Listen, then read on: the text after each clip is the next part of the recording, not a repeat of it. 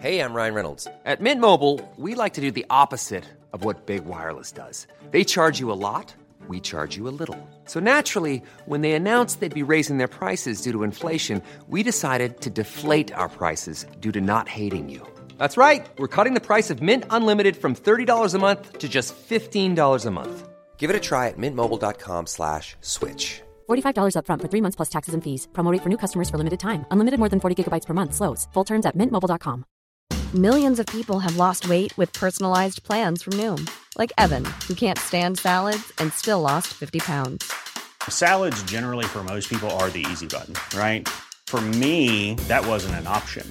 I never really was a salad guy. That's just not who I am. But Noom worked for me. Get your personalized plan today at Noom.com. Real Noom user compensated to provide their story. In 4 weeks, the typical Noom user can expect to lose 1 to 2 pounds per week. Individual results may vary.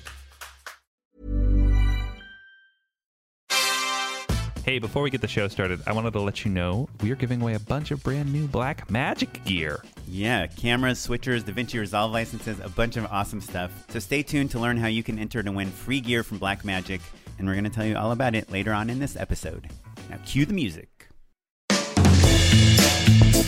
Hey guys, what's up? Welcome to the 44th episode of Just Shoot It, a podcast about filmmaking, storytelling, and directing. I'm Oren Kaplan. And I'm Matt Enlow. Today we've got Sam Reich, head of video from College Humor. He basically helped put College Humor's videos on the map.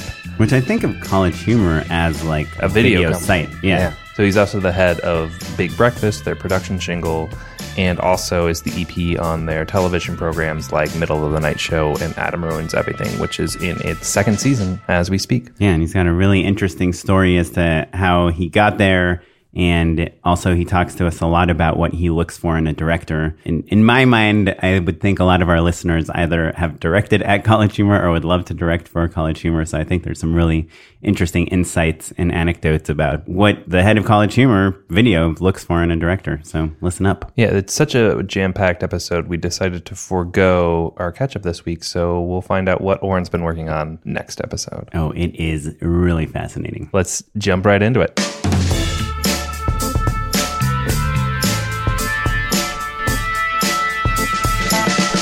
Sam Reich, how you doing, buddy? Hello. We were saying before we started rolling that this kind of, it nearly completes the College Humor family tree. Like we've got, like Josh and Vince have to like fly in or something. But yeah. Like, most people who have directed, well, there's still a handful for sure. So you guys have had Paul Briganti and Matt Pollock and Tim Wilkerson. Yep. And Luke Kelly Klein. So there's still plenty of people. Matt. And me. Yeah. That's true. I almost directed something. Did you? Yeah, the Ruffles with Martin Long. You just send me a note, man. I know people there. With Martin Starr. Oh, Martin Short. I was like, the name sounds wrong. Like a huge opportunity. I think Josh and Vince are conspicuously absent from that list. I think Sammy Cohen is absent from that list. Ryan as well. Well, yeah, and Mike Schabach. And Ryan Martin. And Sammy is a woman? Yes. Is she the only female director you guys have? Well, at any moment, there's actually very few people in rotation because Paul doesn't really direct shorts anymore. Tim doesn't direct shorts anymore. Matt, for the most part, doesn't direct shorts anymore. Actually, now that Matt has gone union, it's going to be difficult for him to come back to do shorts for the website. So that was the beginning. Right? That was the beginning of an excuse. But I like talking about the female, the whole diversity thing in directing. It's kind of like the biggest thing. It's a huge going issue on in Hollywood. Well, and I think it's probably such a huge issue because even if there's a diversity problem in casting, there are just enough parts to cast that there will still be women and minorities in your project. But directing is so singular that the sort of whatever you call it, this negative trend in our industry has like really reared its head, right? Because you're pointing to single people saying you're going to be in charge of this operation. Unfortunately, like I think that there are so far fewer women who have gotten those opportunities. I'm just trying to figure out how you solve it because I think both Matt and I have been in situations where they're like, we really wanted a female director for this project and we couldn't find one. So we recognized that this was a problem. I went out and I solicited between 30 and 50 female director recommendations. It's the department in which I'm pickiest because it's my background. And I knew I was just going to have a hard time finding someone that I was really excited about. That's true in general. That has nothing to do with the person's gender. And through that initiative, we found Leanne Bowen and Sammy Cohen and Carly Uston. Cool. And they've all gone on to direct more things. Sammy's still directing at College Humor, right? Yeah. Cool. Yeah, she is. Yeah. I mean, I think there's this big, I mean, it's obvious, right? This kind of like echo chamber problem where the people hiring these directors tend to be a lot of times white males or white females that have kind of been indoctrinated into this white male like sensibility.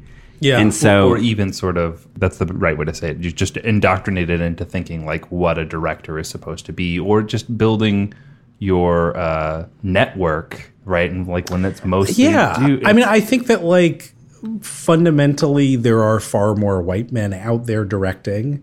There are, because it's a white male dominated industry, there's far more white men giving opportunities to other white men, which means when it comes to someone like me, who's probably just a lazy and unresourceful, the work out there that I see that impresses me is from white men. So if I want anyone else to do it, I have to be proactive about seeking that person out. Like I have to stop being lazy about it. Right. But I think the reason it impresses you is because you get it. They're saying, they're making the sketch about the guy that like dropped his phone in the toilet or whatever, and you get it because you have that same iPhone and you've done that same thing. And if they make the sketch about the guy that's like waited in line for 40 hours to buy sneakers or whatever, you don't get it. It's not something you know. Like, I think there's something there where everyone that's hiring the directors, not just the directors themselves, is white and male, and they like the stuff that cracks them up or that they love is stuff that they feel is personal to them,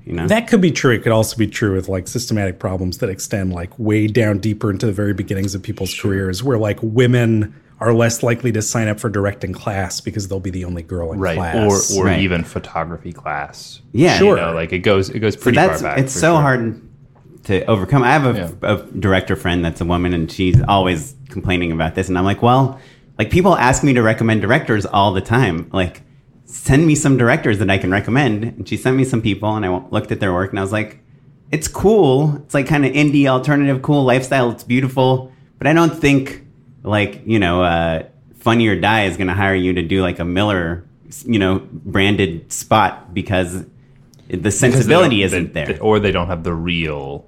Yeah.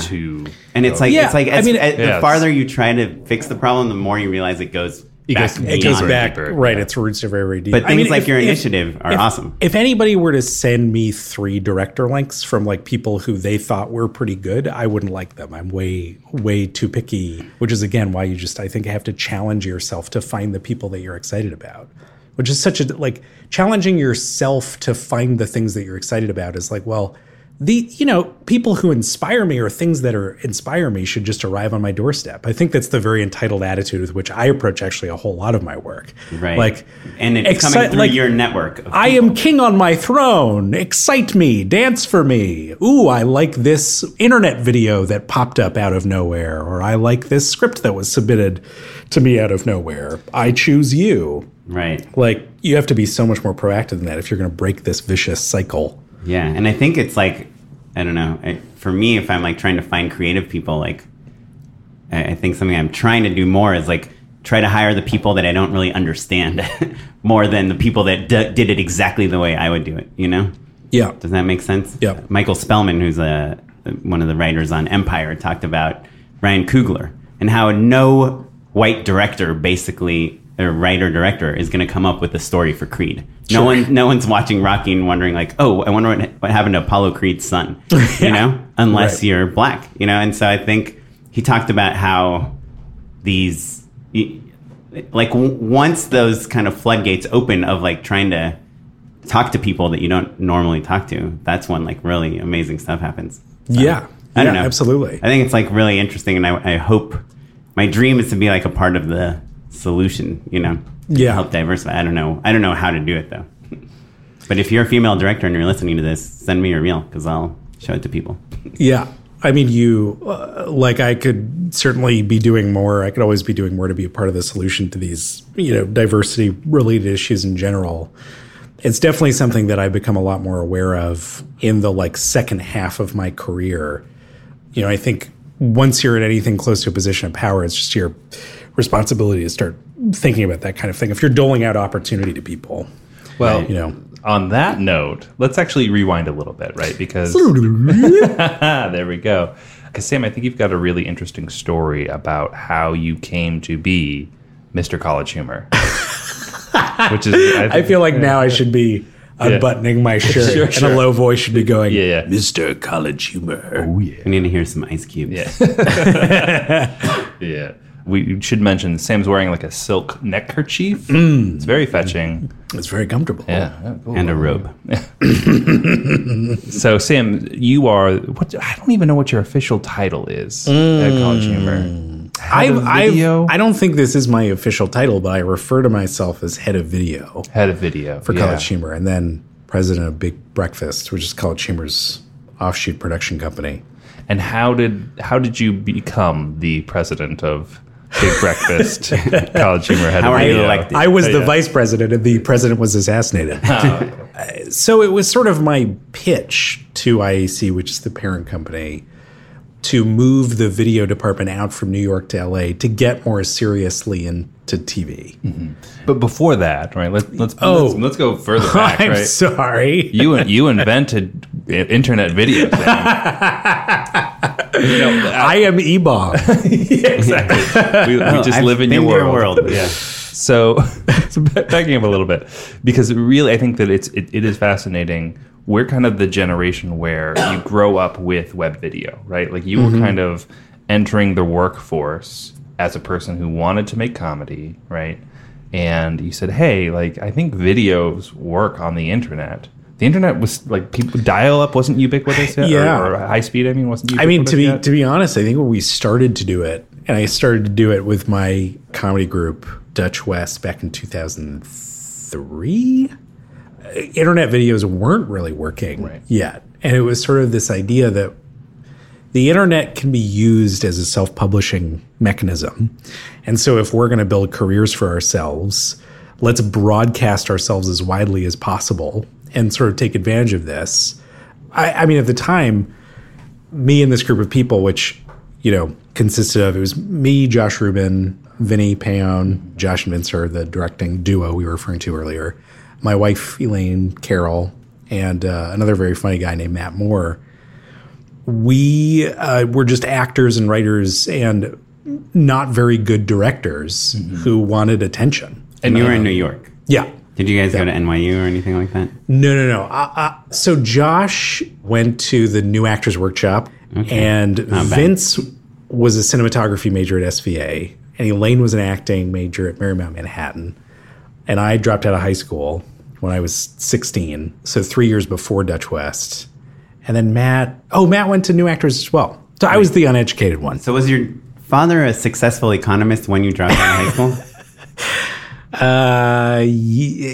My father and mother were professors when I dropped out of high school. So you were trying to offset the pure academics, not pure, but eggheads. Proper. Oh yeah. Father is a professor, mother was a professor. And at in Massachusetts schools, I'm assuming. Harvard. Harvard. Yeah, they were both at Harvard. So let's talk about this a little bit. I don't think we've ever talked about, so you decided I'm 16, dropping out of high school, I want to do comedy. Well, clinical depression had a role in this. Okay, all right. I was pretty messed up as a 15, 16-year-old. So they sent me off to England. They enrolled me in this program for troubled teenagers. Oh, wow. And, I actually don't think it was for troubled teenagers. I think in my case it was for troubled teenagers. For the most part, it was for British teenagers. And then they would take the occasional American misfit. And you weren't just like, hey, this is not theater camp. What happened? It worked for me, getting me out of Cambridge, Massachusetts, and into a very different environment, seeing how big the world really is. I did a whole bunch of theater when I was there. I took courses in things that really interested in me, but I also wasn't overloaded by school or with home. I think something like only 15 hours of class a week. I mean, so much less. Just less than we had in prep school. Such a New England thing to like send your kids to school, right? Yeah. Like all these people I know that grew up that, went to Exeter and all these like weird like sleepaway schools, which is what I would call them. My parents like could barely even send me to like a weekend camp, let alone like away for the school year. Yeah. It's crazy. It's the education capital of the United States, I think. Right. And that's really the beating pulse of Harvard, but I think it has this kind of tentacle effect to like the high schools in the area. And it's funny, I really think that we were educated to the point of abuse in that school. Like it's like some Dead Poet Society shit. I mean, there was someone in the grade below me who committed suicide. So yeah. I always used to think like China or Japan or there's some Asian country where like they make their kids go to school for like 80 hours a week.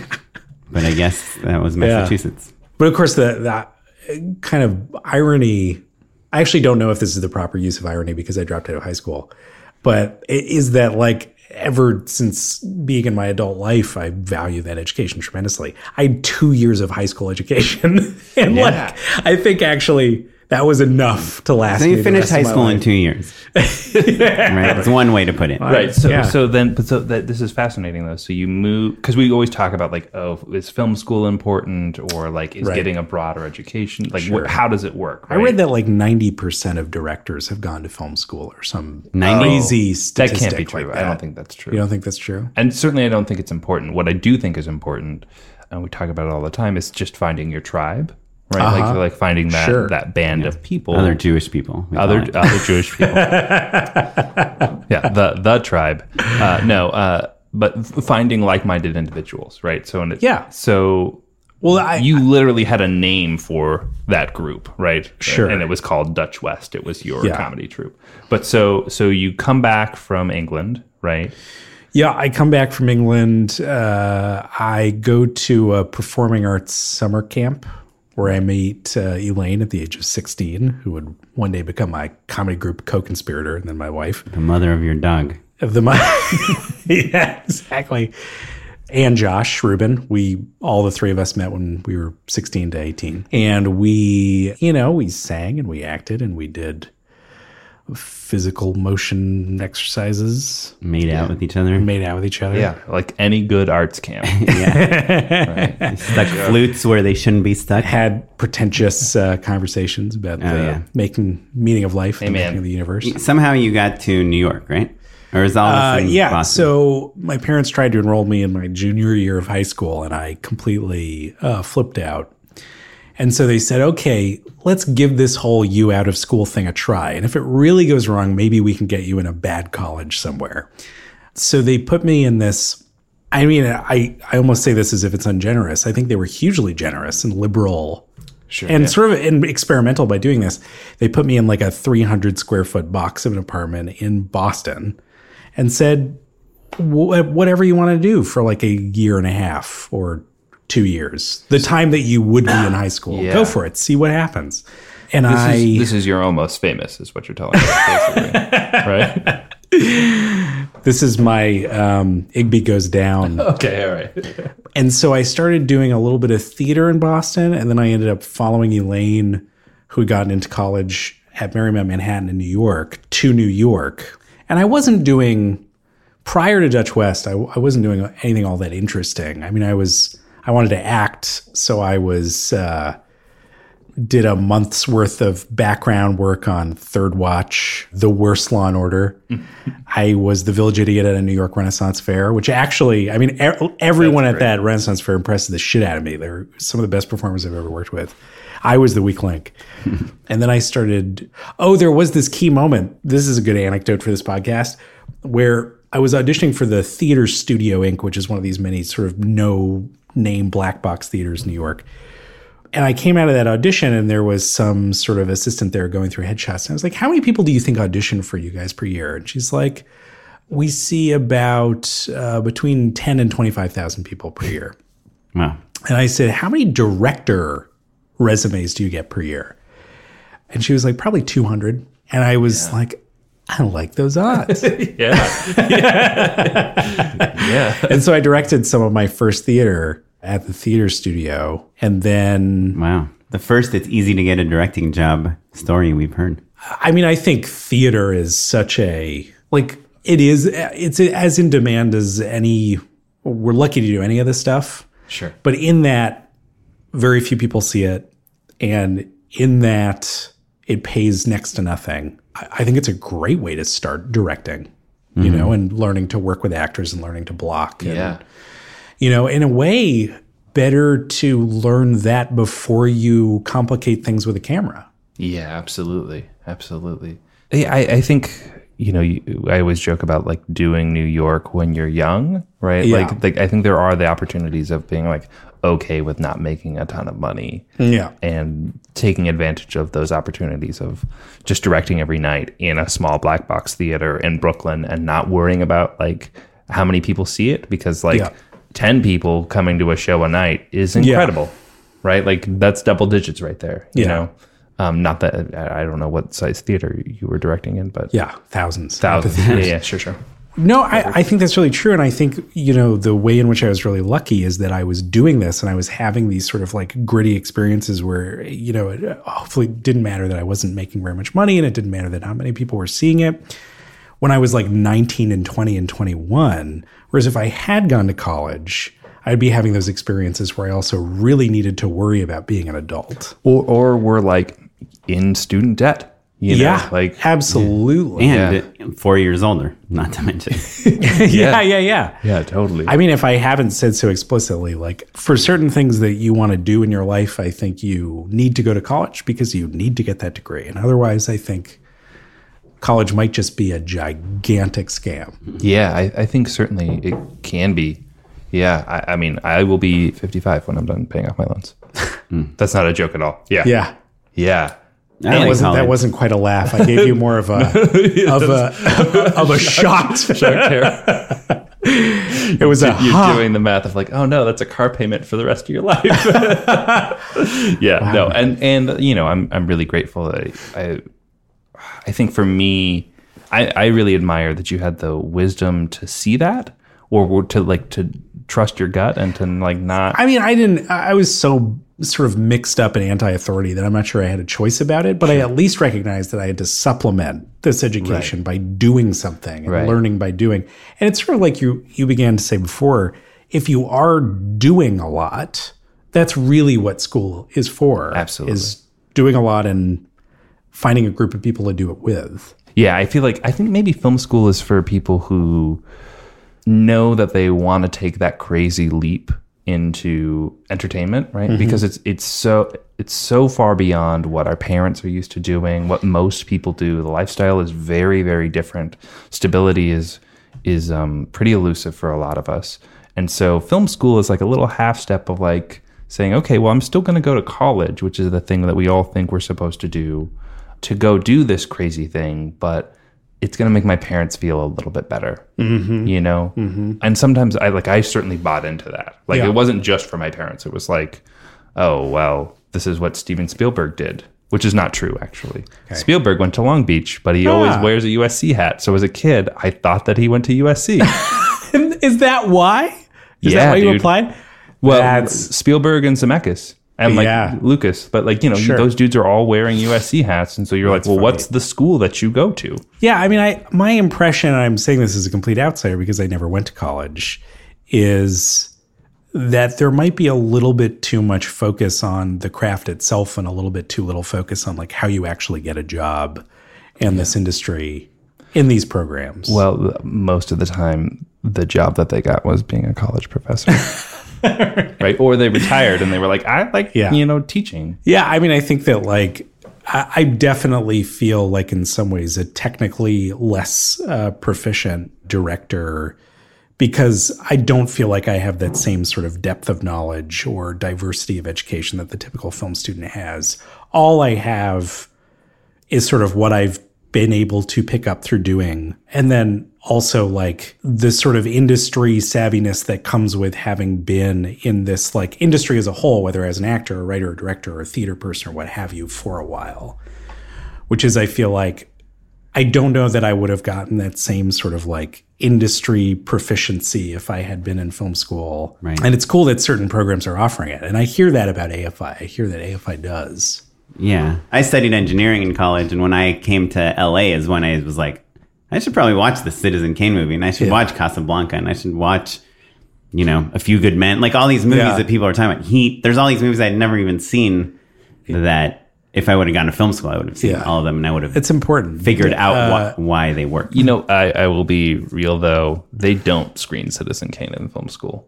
They don't? They don't. Yeah. Like, there's not enough classes in 4 years of college to cover a fraction of the movies that we're quote unquote supposed to have seen. So it really, no matter what, it ends up becoming about self-education. And frankly, like whenever I'm pitching and I'll like make a reference to a movie from like the 80s, like I'll make a Cronenberg reference or something like that, like The Fly, which was a huge hit. Yeah. And like, development executives are like, some of them are like in their 20s. I just get blank stares. Yeah, I've never seen that either. So it's just like, I get, a guy and a fly. They go you get it. machines and get mixed up. I just mean like cyberpunk body horror. And then I just say that instead. But basically. I think that's like also because the medium is developing so rapidly now that the references are becoming more contemporary. Yeah. Because it's that thing where like the medium is developing so exponentially fast that to reference Citizen Kane is like, well, we can't pull anything from that. Yeah. That feels really relevant to this new thing we're making. On the other hand, we can say it's Jackie Chan meets Neighbors 2. Yeah. Or whatever, because like those references are a little more contemporary. Yeah. Well, so let's fast forward a little bit to... Before we fast forward, I do have a tiny fast forward. The big important question of this backstory I was thinking about on the drive over, why comedy? Yeah. Like when we started doing comedy, it wasn't super cool. Like we're in the comedy boom now where like you can say, oh, I work for College Humor and that's very cool. But comedy was not trendy or sexy in 2006. Yeah. I mean, there's this sort of, there's kind of like you were in a ska band. I feel like all internet video companies that I can think of in the beginning start with comedy, because like what else is good in 3 minutes? I guess what I'm saying is that there's a difference between like 2006 and like post Split Sider. Sure. Like when I worked at Comedy Central, it was embarrassing to say that. And then it got cool. Well, there's like an anecdotal answer to that question, which is I had an acting class with an acting instructor early on in my formative acting years who said, you should sort of define your acting style based on the first impression that you give walking into a room. For instance, like Jason over there, he's clearly the bad guy. Mm-hmm. And he should, go in wearing a leather jacket and having just smoked a cigarette. And Sam is short, so he should do comedy. And that was a big moment for me where I sort of said, I am getting cast in a lot of these sort of like funny roles. I mean, as a comedy, like I was super into Monty Python growing up, and I was super into Weird Al, Jim Carrey. Yeah. And I even did some Monty Python sketches. I love getting laughs from people. But at that point in my life, like I had done some serious plays and I was really into drama, really into it. I just didn't get anything back from auditioning for dramas. What I got back was like, oh, this guy could be the Shakespearean fool. Mm-hmm. And so I just got more response that way. And then Josh and I kind of fell in love with each other when we were like 19 and 20. And he became my comedy role model. I just followed him around and did whatever he did because I was like, this guy really knows what he's doing. He's pretty funny. That is true. Yeah, I think he's one of the funniest people alive. Yeah, I've always been into comedy. I don't know. I don't remember it not being cool ever. Or maybe I wasn't hanging out with the cool. You know what? So you were a kid and you were like, I love Weird Al or whatever. Yeah, I loved Weird Al. I watched like Spaceballs and Blazing Saddles and Top Secret. You guys ever seen that movie with Val Kilmer? Yeah. Mm-hmm. Like where there's like two guys and a cow smoking on the cover. I think that it was it was popular, but it wasn't cool. Mm-hmm. Like now, comedy is cool. Okay, I guess I wasn't cool. I think. Yeah, that's what I'm saying. Anyway, so you didn't go to college, and then you got to this. You fell in love with comedy. Now here you are at IAC, like billionaire Barry Diller has purchased collegehumor.com. Right? No, I was going to just ask, so they didn't care that you didn't go to college when you applied for the job? I don't know that they knew. Okay. I mean, I was... because you were an actor. You're like, I've humorized in college all the time. There's like this whole through line that I've neglected, which is that I was like a habitual liar in order to put myself in situations where I would get opportunities. Like I told some really, really big lies. Can you give us a for instance? Well, the first play I ever directed was when I was in England, when I was 15. I told them that I was a 19-year-old enrolled at Oxford University in order so that they would allow me to direct something at the student theater there. And then when I came home to Boston, I wanted to direct Rosencrantz and Guildenstern Are Dead, and I held auditions and I convinced a producer and everybody that I was 26 when I was in fact 16. And the cast found out about it and were furious with me because like hardly anybody came to the show. I mean, I was miserable at it. You were a child. And they ran an article in the Improper Bostonian with the headline "Busted" with my picture. That's pretty awesome. That's so excellent. But no, I think I had stopped lying by the time I applied to College Humor, so they knew I was 21. Oh man, 21 and starting your career. That's so awesome. So you've been there since you were 21. That's like your first big job. I guess, you know what? I actually might have been 22 because I just this past, I think 2 weeks ago was my 10-year anniversary. Wow. Incredible. So at this point, just in the realm of the internet, right? Like people are just now kind of figuring out how to put videos online. Like New York in particular is really pretty bumping in terms of what companies are doing and trying out. It's the beginning of that first boom, you know. Super Deluxe. Mm-hmm. That's how. College Humor, Heavy? Next New Network. Did you do stuff for Super Deluxe? Heavy.com. I didn't. I was making a web series that I was going to pitch to them, and then they went under. Oh. Anyway. But the big inspiration for us, or for me, was Homestar Runner. Oh, really? That's like where it all...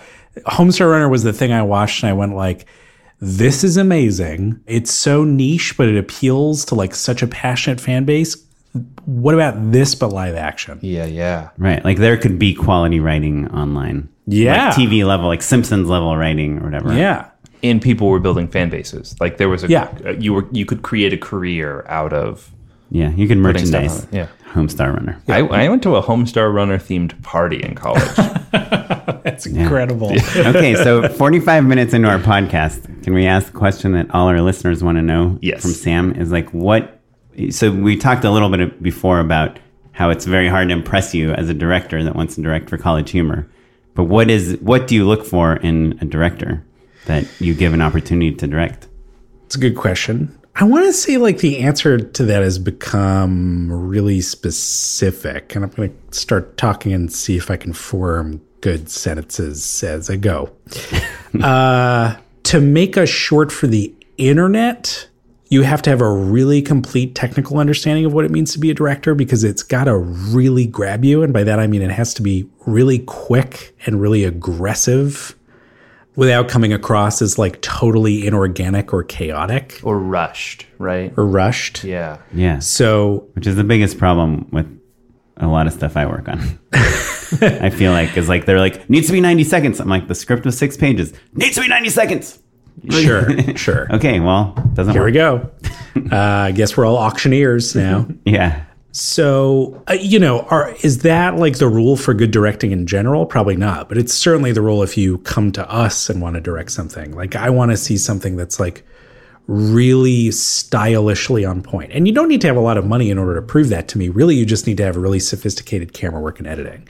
If you're an editor who also edits, I think you are 3 times as likely to be liked by me. Mm-hmm. Because it means that you're shooting with a very specific cut in mind. Right. I also, in my opinion, as just like directors that are very, very, very involved in the edit, especially starting out in their career, tend to make better stuff. Because, if you're not editing, it's really hard to be a perfectionist, especially with all this technical stuff you're talking about. Yeah. When you care about what frame the cut is on, it's hard to do it when you're not the editor, Absolutely. I mean, I don't think we live, I think we live in an age where more and more so those sort of disciplines are one and the same. You know, do you know what it means to like direct and edit for comedy specifically? I have killed so many L cuts in the editing process. Like I can listen to a sentence, or I can read a sentence on the page, and I can tell you what words the cut to the reaction is going to go over.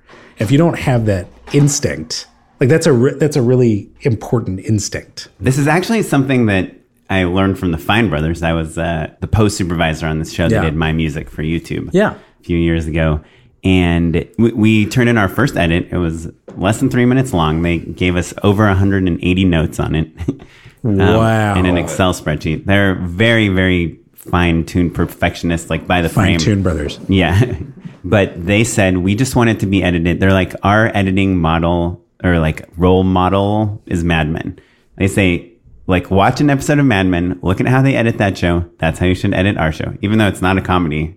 But they're like, people come in on the wide shot, then you go to a medium shot. You do not cut in the middle of a phrase. You know, like if a sentence is like, hey, what are you doing here? And who told you can have some vodka? You can cut between like, what are you doing here? And who told you can have some vodka?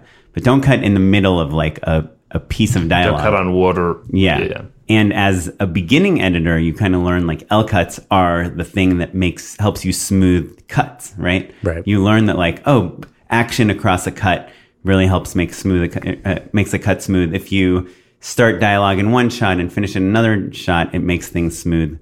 But like the more and more I work, especially in like short form stuff, the more I realize like hitting beats and making moments land and getting jokes to work is mostly the job of the editor, much more so than the performer or the director, because they choose where we're looking and how much time is going to pass between all these things. And when you start L cutting, it might work for, you know, like a real fast argument or something, or when we're listing a lot of things. But when you're trying to get really sharp moments to land, it kind of gets in the way. Yeah, very well said. Yeah, it's almost as if at a certain point you are, I think in comedy, I try to encourage editors to be very aggressive. I mean, fundamentally, I think it's our job, especially, I mean, maybe half because we're doing comedy and also half because we're making videos for the internet, to be very quick and very aggressive with our edits. Otherwise, it's a little bit of the job to be non-creative. It's like, don't cut in the middle of that line. You know, don't cut to someone else's reaction for the latter 30% of that line and then the first 30% of someone else's line. Like, make this very, very straightforward for me in order so that I can and clear in order so that I can understand the jokes.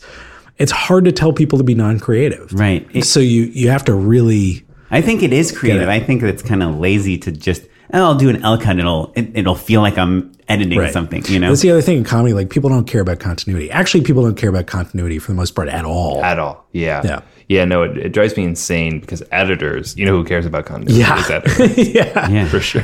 Editors also, well, actually, maybe more cinematographers care about the line. Nobody else cares about the line. Oh, right. Yeah, don't care about the line. Yeah, I mean, I kind of care about the line when I feel like an edit is jarring, you know? Sure. But I don't mind flopping shots, cheating, like doing all sorts of things to make it so, to me, it's like, you know, you just don't want to notice the cut, but cutting in the middle, unless the cut is the punchline, you know? Yeah. I think it really comes down to cutting with intention, right? Yeah. So oftentimes you're using a reaction shot to maybe cover up some sort of continuity error or like, you know, an edit that doesn't totally match, right? Yeah. But it's about having an understanding of the bigger picture of what is the real intent of this piece, right? Mm-hmm. Communicating, you know, these beats, these emotional beats, whether they're jokes or dramatic or whatever, sometimes that just means being as simple and as clear as possible. Yep. And when you get flowery with trying to like cover up something that ultimately doesn't matter, that's when you run into mucking things up. Yeah. I do think the editors need to be creative when things aren't working, you know, when something on set wasn't that funny, you know, and sometimes cutting to reaction, back to reaction, back to reaction even though it's not necessarily scripted, can add a little bit of like comedy to a moment or something. Well, and actually, I mean, my favorite pieces have sophisticated editing in them insofar as the director has decided to do something stylistically ambitious, and that has to be represented in the edit. Right. I rewatched Jeggings, the thing about Jeggings last night, because I don't know, I think that's like one of my favorite College Humor videos. And, you know, we had Matt Pollock who directed it on here. And if you guys haven't seen the video, it's basically this teacher comes in and he's telling people they're not allowed to wear jeggings. And we find out that everyone is wearing these insane articles of clothing, half of which they're pretty much naked. Like the girl that's wearing a nerd is like not a shirt. Or they're just like made up. Right. Yeah. But rewatch, I was like, right when the teacher walks in, there's this wide shot of the entire class where you're seeing everyone. And I said to Matt, there's no way in that wide shot people were wearing these actual outfits. And they were. You know? Yeah. Like when I rewatched it last night. Yeah. And so there's something about the editing, and Matt is like such a good editor too. But yeah, I think there is an art to not seeming creative, but still getting all the jokes to land and people to notice the exact right things. There's so many times I read a script where there's like a joke in the script that I know is going to be really, really hard to land in like the edit, in the how you shoot it and how you cut it, even though it reads funny. So. Well, I think it's maybe the biggest gift that the internet has for us, right, as filmmakers who are just cranking all the time and making things all the time, is you learn how to keep things really trim and simple and know exactly how to deliver the beats that you're trying to deliver and know that you're probably going to do it again in a week or two. You know, so like that in terms of training ground, we were talking earlier about like how do you develop directors into something like, you know, how do you shepherd them through their career? Basically, doing online video is it, right? Like that, there's not a better boot camp out there. You know, like you could spend $120,000 on film school, or you could, you know, start your own comedy group. Yeah. I mean, I'm a big believer in the whole learn by doing thing and the 10,000 hour rule and all that, right? Like there's nothing but actually doing the thing and then doing it over and over and over again and daring to be bad at it and analyzing your mistakes and then looking at someone else who's much better than you and going, fuck, like, how do I be like that guy? Yeah. Fail your way to the top. I think that's the other thing, maybe I've talked about it on the podcast, but I love about College Humor is that there's a handful of directors that are all doing stuff together, but we basically have the same script-ish and the same cast and the same location and the same gear. And every single time it's like, what can you do that's different? What can you do that's unique? How did the other guy do it? Yeah. You know, so I think it's, you know, I've always loved the site, but like since I started directing for you guys, like paying attention to what other people are doing has been really fascinating, really interesting. Yeah, there is some, I mean, you know, like there's this saying, which I didn't come up with, but it's like writing poetry with rhyme is easier than writing poetry without rhyme because there are creative restrictions. Like it makes the writing actually click into place a little bit easier. And I think that's true of some of the creative limitations that we have in internet video. It's like, well, you know, I have this interview lighting kit. This is what I got. Yeah. And I've got a black curtain. How can I make this look really dramatic? Yeah. That's why I like when I'm like coming up with stuff to shoot. I like kind of just starting with like locations. Like here are the 3 coolest locations we have access to. Yeah. And let's like work backwards from that.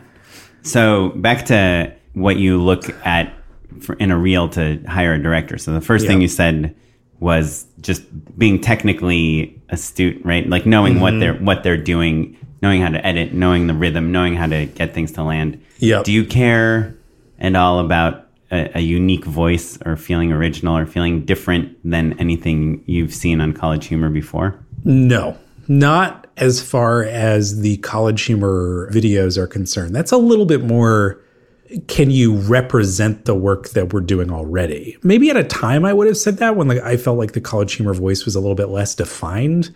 But honestly, since basically the era of Paul Briganti, like we now have a sort of a look and a feel that I feel like everybody is trying to emulate a little bit. So I think we're looking for that. I mean, I've gotten a lot more specific. Even the spiel that I was just giving is a lot more specific than I could have been with you a handful of years ago about what we look for in internet video.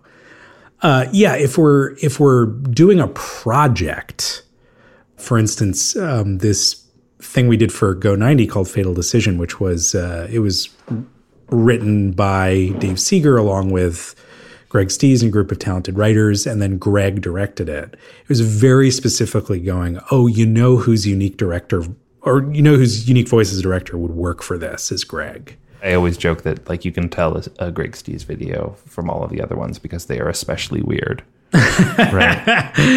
And I mean that with the utmost respect. Like I think that guy's incredible. I have it's like to me, directing is a casting exercise when you're, especially when you're putting together a project. I'm as inarticulate about saying this person's the right lead for this project. Like why, I can't exactly tell you, but I know it's perfect as I am in the directing category. With Greg and Fatal Decision, it's his like playful kind of exuberance and his like, if the majority of our directors are aggressive, he is hyper aggressive. Mm-hmm. And like his ability to do, bless you. Thanks. What do you mean by aggressive? Like I mean campy, in your face, fast. It's like not his personality, but his work. No. He's like a big mellow dude. Yeah. But it's sort of like he's like Michel Gondry meets John Waters. Right? Yeah. Like it's a little, like a tiny bit psychedelic and like weird. It's a little Tim and Eric-y as well. Yeah. Honestly, like meets Robert Rodriguez. Like there's something super highly stylized and flying around with a handheld camera. Yeah. He's the guy I would bet would just throw a camera. Does he operate? You know what I mean? Is he his own, awesome. Does he operate on his own stuff? I think sometimes yes, and sometimes no. So from the director, I mean, you've obviously worked with a million directors and been a director yourself. Like, what makes a good college humor director? Well, I think the one thing that I've left out is like being a good person. We use the term good hang for people who are just like generally decent people and like don't blow up when things don't go their way. That term was trademarked by Eva Wong. Like to work with us, you have to be a good collaborator. But versus, I think, the vast majority of television directing, and there's more and more TV directing that's like very hands-on and very collaborative. So this is a little bit of an unfair statement. Let's say like network TV drama directing, which is like you come in, what's the script? And 2 actors, this scene, maybe we block it this way. Everybody know their marks? Okay, good. I'm going to go back to my trailer. We require a high level of collaboration, but also a high level of input from our director. And that can be a tough balance, like knowing I can talk to the writer about cutting a line and I can add a joke here that wasn't in the script, but I need to talk about it and get approval for it. And I would say that's a tricky balance. Wouldn't you? Yeah, absolutely. I think, anytime you're working with a new company, it's always about kind of testing the waters and figuring out what's expected of you a little bit, right? Because what you were saying before, if I'm doing an episode of NCIS, it is super straightforward. It's very, very simple, but not very, very. Sounds great. It's super hard. Sign me up. And you have to sleep with a lot of the right people. But, when you're in the internet, the terms aren't quite so clear, right? Yeah. And so whenever I'm working with a new company, I'm always trying to figure out, like, is it appropriate for me to pitch a joke? Who's noting things? All of that stuff is kind of up in the air. And so I think with college humor in particular, certainly there's kind of a situation where you're building trust. And I think that's maybe the reason why most companies want to have just a handful of people that they can go to and count on. It's just because it takes so much time to figure out whose sensibilities match each different project and like who can you trust with something that maybe needs to be rewritten a little bit or is extra long. And so you're going to be cutting jokes, and can they shoot it in a way that makes sense to be aggressive in that way? Yeah. And do you interview the directors personally? I do. Again, just because it's something that I care so much about. It depends. I mean, we've certainly brought in directors for projects that I'm not as familiar with, but it's still, you said earlier you've worked with a ton of directors, and the truth is I haven't, because I'm so picky about the category, and I think it's tough, especially because, we're on the internet for a lot of these projects. We don't pay very much. We're non-union. For me to find people who really work at the caliber I want for them to work means, they're largely people at the beginning to middle of their careers. They're very hungry, and there just aren't a whole lot of those people out there. And I'm also a little lazy, like I said before. Right. Like it's easier for you if they somehow show up in your if they somehow appear. And what do you ask them in an interview? That's a good question. Why are manholes round? That's a good one. I think I asked them about their directing style and their voice and the kind of thing that they like to direct and how they feel about comedy and if they're into comedy. It's a bunch of very average stuff. Lately, I've started to be very specific with them about what I want to see from them right off the bat. So there's no me sort of testing them and then watching their cut and then being like, here's 150 notes. I'll be like, here's what I like and don't like. Right. Do you have any kind of things that you found coming up and again? Like, are there any tips you could say, like, hey, I'm coming in as a young director. What do I want to show Sam in addition to, like what are the notes you find yourself saying in those meetings, I guess is what I'm asking. I would say that the number one note I'm giving all the time on mostly everything, except not so much now because the directors we're working with really know what I'm looking for, is faster, tighter, pick up the cues. You clearly don't know. I'm not making this note. It's an asshole note, but this is what I'm thinking. You don't know what I mean by fast. And have you ever seen anything that's too fast? That's not working because it's... Yes. Yeah. Because if there's any moment that's supposed to be awkward or is supposed to be mock drama. Mock drama can't be done fast. I did a sketch for College Humor back in the day called Grammar Nazis, which was an Inglourious Basterds parody. And that is slow. Right, because it's Tarantino. It's Inglourious Basterds. It's a parody of a very specific scene. Something I learned when I did a show for Super Deluxe back in the day, the girl I was doing it with kept telling me to cut things faster and faster and faster. And I was like, yeah, but we need this awkward moment. It's supposed to be uncomfortable. And she's like, yeah, but if you cut everything super fast, then that 1 second pause will be like a 5 second pause. It's so true. It's all relative. If you look at this gets really nerdy, but that's why we're here. That's the point. That is the show. If you look at Samuel Beckett's plays, which were what got me really into theater back in the day, it's all this what's called stichomatheism or stichomatheic dialogue, which is little line, little line, little line, little line, little line, little line, little line, pause. He's very specific about where those pauses go. And he really meant for it to be performed rapid fire so that those pauses really meant something. Yeah. Aaron Sorkin, he does that stuff. Totally. If someone stops talking, it's an important It's for moment. real. But I just watched Neighbors 2 on a plane. Great movie. And listen to how fast that shit moves. Yeah. I mean, and it really works. By the way, I like drama slow. I love Mad Men, and I'm watching the second season of Mr. Robot right now. And man, in a good, heavy way, that show drags like an ugly limp. I think it's super cool. Better Call Saul is a slow show. Yeah. Which I love. Well, so we should probably start ramping up pretty soon. Yeah, but before you go, Sam, it's time for unpaid endorsements. Unpaid endorsements. Maybe I'll give two recommendations in case the first one is a little bit too easy.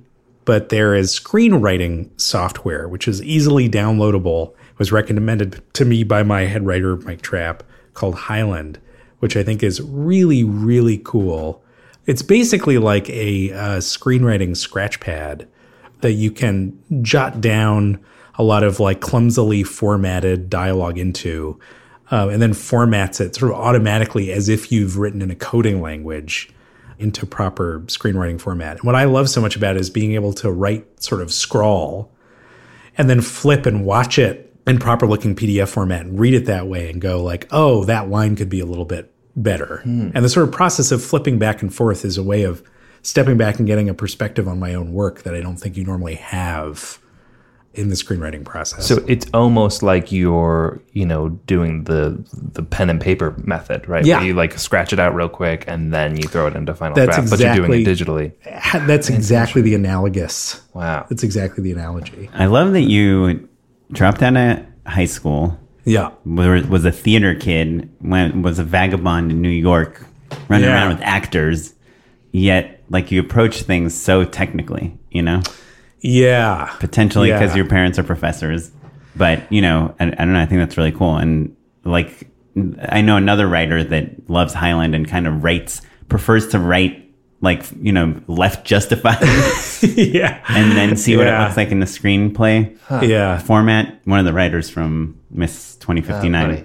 And his dad is actually a writer, Simon Gantz. His dad, Gantz and Mandel, they like created Parenthood, or wrote Parenthood. Yeah, and yeah. They created Laverne and Shirley and all sorts of stuff Huh. back in the day. But you just see that over and over. It's like super technical people with like a real dramatic kind of interest.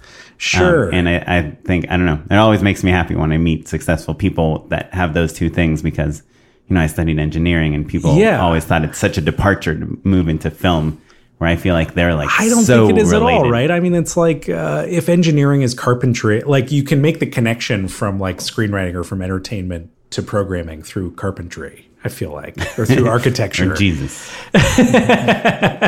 Which is like, it's a crafts position. Right. Yeah. I don't think I forget who was talking to me about this recently, but like art is just a piece of it. Like the sort of physical kind of craft piece of it.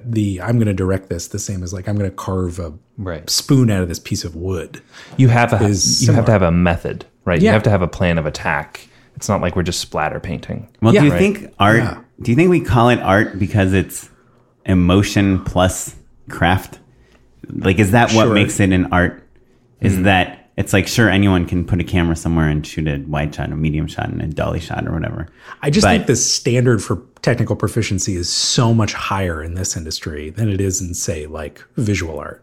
Not to say that And there the aren't number of very, disciplines you have to have at least a working vocabulary in. Yeah. even just being like social. Yeah. Yeah. Yeah.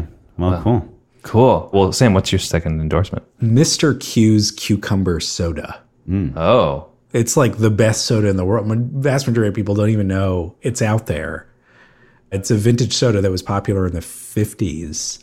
And if you just do like cucumber soda and a little bit of gin, Yeah, yeah. I mean, it's Oh, like this is like a cocktail. easily the easiest, best cocktail you can make for yourself at home. Yeah, that sounds Wait, but great. you're endorsing the mixed drink or the actual soda, a specific brand The of soda? soda on its own is great.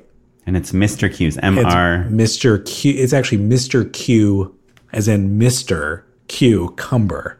Oh, C-U? Cumber? MR period, capital Q, space, Cumber. Okay. That's memorable Mr. though, right? Cucumber. Yeah. Yeah. So was it actually like a vintage soda or is it just like a throwback style? No, I think it is a vintage soda. I don't know exactly when it was first invented, but it's still available. And do you have to go to a specialty shop or is it like I think you can get it online or you can get it at like a specialty vintage soda shop, which there is one in Yeah, what's it- not too far away from here. There's one in Pasadena, Galco's. Galco's. Yeah. It's there. Yeah, yeah. That's like the soda heads mecca. Yeah. That- Yeah. Cool. I don't really drink soda, but I'll try Mr. Q's because I love cucumbers. Oh, Especially welcome back when they're to the spelled with soda a game.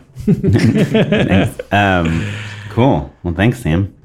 I Or have do you want to go? You got it? It's very similar to many endorsements I've I made in the really want you to do an endorsement without a caveat. past. My endorsement is put a caveat in front of everything you say. No one will ever say that was dumb. There's this website called moviesincolor.com. Have you heard of it? Mm-mm. So we talk a lot about making pitch documents. Like, let's say you have an idea for a movie and you want to convince someone that they should make it, but they don't have time to read your script. So just send them like 5 pages with like some really cool visuals. So if you go to moviesincolor.com, they have still frames from movies, just much like Film Grab, the site that Matt Pollock actually told us about. But they also combine them with like the color palette from That is the frame. cool. I'm looking at it right now. And so, like, if you put just this image with these colors in a treatment and be like, yeah, I kind of like these colors, and this, people And this will, is the palette I'm working on. it's like instantly sexy. Like, people will instantly gives you think credibility. Yeah, they'll instantly think you know what you're talking about and that they should hire you because, oh my goodness, no other director has showed us the color palette that they want to dropping use. color theory. Very impressive. And not to mention, obviously, it's very inspirational Color for me has always been really hard because I have ideas about it. And then when you're on set, it's like, well, this wall's green, so I don't know. Color. I'm not Stanley Kubrick. Yeah. I can't like find a whole new country to shoot this in right now. Yeah. We'll just go with it. So, but it's really cool to see kind of how color works in frames. And it's something that we all know is important, but we don't really think about that much. So, but besides that, use one of these images in a treatment and send me 10% of whatever you get when you sell your project. That's very cool. Cool. Well, my endorsement is a two-parter, but they're related. Have you guys seen the movie Don't Think Twice? Not yet. I should. Yeah, it's might see pretty it on great. Thursday. It's pretty great. So that's Mike Birbiglia's second feature. It takes place in the world of New York comedy, where he's kind of an aging improv comedian with his group called The Commune. And I can't say for certain that it's a great film because so much of it is so familiar and like oftentimes literally things that we do in our lives, you know, like I remember trying to get into the SNL after party and like things like that. Yeah. That are actual beats in the film that were so present and true for me that So in other words, the way that it relates to you might just not relate to anybody else, given how specifically Perhaps. it speaks to you. my hunch is that people will like it either way, but yes, absolutely. It's so close to my literal life. Like if it had taken place in LA, I don't know if I'd be able to watch it. Yeah. But because- ultimately, it's like a movie about a group of friends where one becomes, they all want to be successful in the same way. One gets it and no one else does. And it's like about Exactly. moving on past that, right? Exactly. Yeah. So I think there are very, very relatable themes to the whole thing. But I really loved it. It was really wonderful and kind of like hit me at a great time. You know what I mean? Like I was just ready for that movie, which is a wonderful experience to have. But then in addition, Mike Birbiglia wrote like his 6 points of advice, basically. I think it's in the New York Times. We'll put a link in the show notes, but it's basically, he's the type of guy who gets a ton of questions lobbied at him, right? Like he's been touring with his film. He does all these Broadway shows. And just like this show, it kind of boils down, kind of the real specific points of what you need to do to be a creative professional. And his number one point basically is just shoot it. So, Yeah. Oh, so he's promoting our podcast. yeah, he doesn't say just shoot it, but he says go do things, make things. Right. Yeah. The ultimate theme for our show. So I thought it was great. Did you Yeah. hear him? He was That's just awesome. on Script Notes talking about his movie. And I Yeah. forget what director. He spoke to some director that had read his screenplay. I forget who it was, but the director gave him one piece of advice. Is it Frank? It's Frank Oz. Oh, yeah. Frank Yeah. Oz told him, when your cast comes to town to shoot the movie, take them all bowling before you shoot. And he was like, okay. And he did. And he said that that's kind of like, everyone got to know each other, talk to each other, like play together. And that even though it was only one night, it helped really sell that these people were friends. Oh, interesting. It's a team building exercise. Yeah. But bowling. But bowling. Yeah. And for a movie about, a group that's supposed to have been together for a long time, you kind of got to get that stuff in there as soon as you can. Cool. Well, Sam, this was great. Thank you guys so much for having me. This was a lot thanks of so fun. much. Thanks for making it work. If people want to find out more about you, where should they look on the internet? You can look up on the Twitter. I'm Sam Reich. You can look up on the Instagram. I'm Sam Reich. You can look up on the Snapchat where I have the most fun. And that's Sam Neverland. Oh, nice. Wow. It's a good one. Sam Reich was taken. Well, cool. Well, thanks, Sam. You can learn more about the things that we talked about on the show at Just Shoot It Pod on Twitter and then justshootitpod.com online. You can follow me at Mr. Matt Emma. And me at Smitey Pyleg. Yeah, thanks for listening to the show. Write us some everyone. questions, rate us on iTunes, and we'll catch you next week. This episode was edited by Eric Crepeau. Thanks, Eric. Music was provided by Jazar on the Free Music Archive. So check them out. We'll have a link in the description. Thanks, guys. Bye. Bye. Bye. Talk about a slow movie. Foxcatcher. Sam, I don't know if you would make it through it. I recommend if you ever have if you want to go see a slow movie like that, if you can find a way to go to a SAG screening, Yeah. that is the way to see those movies because it's filled with old thespians who are just down. Sure. There's applause breaks all the time. You will Yeah. hear the word bravo Yeah. Like shouted. shouted. Yeah. That's amazing. It's really wonderful. That's like internet commenter level immediate feedback. Turns out Bravo has hired someone to yell at because they're having trouble casting people.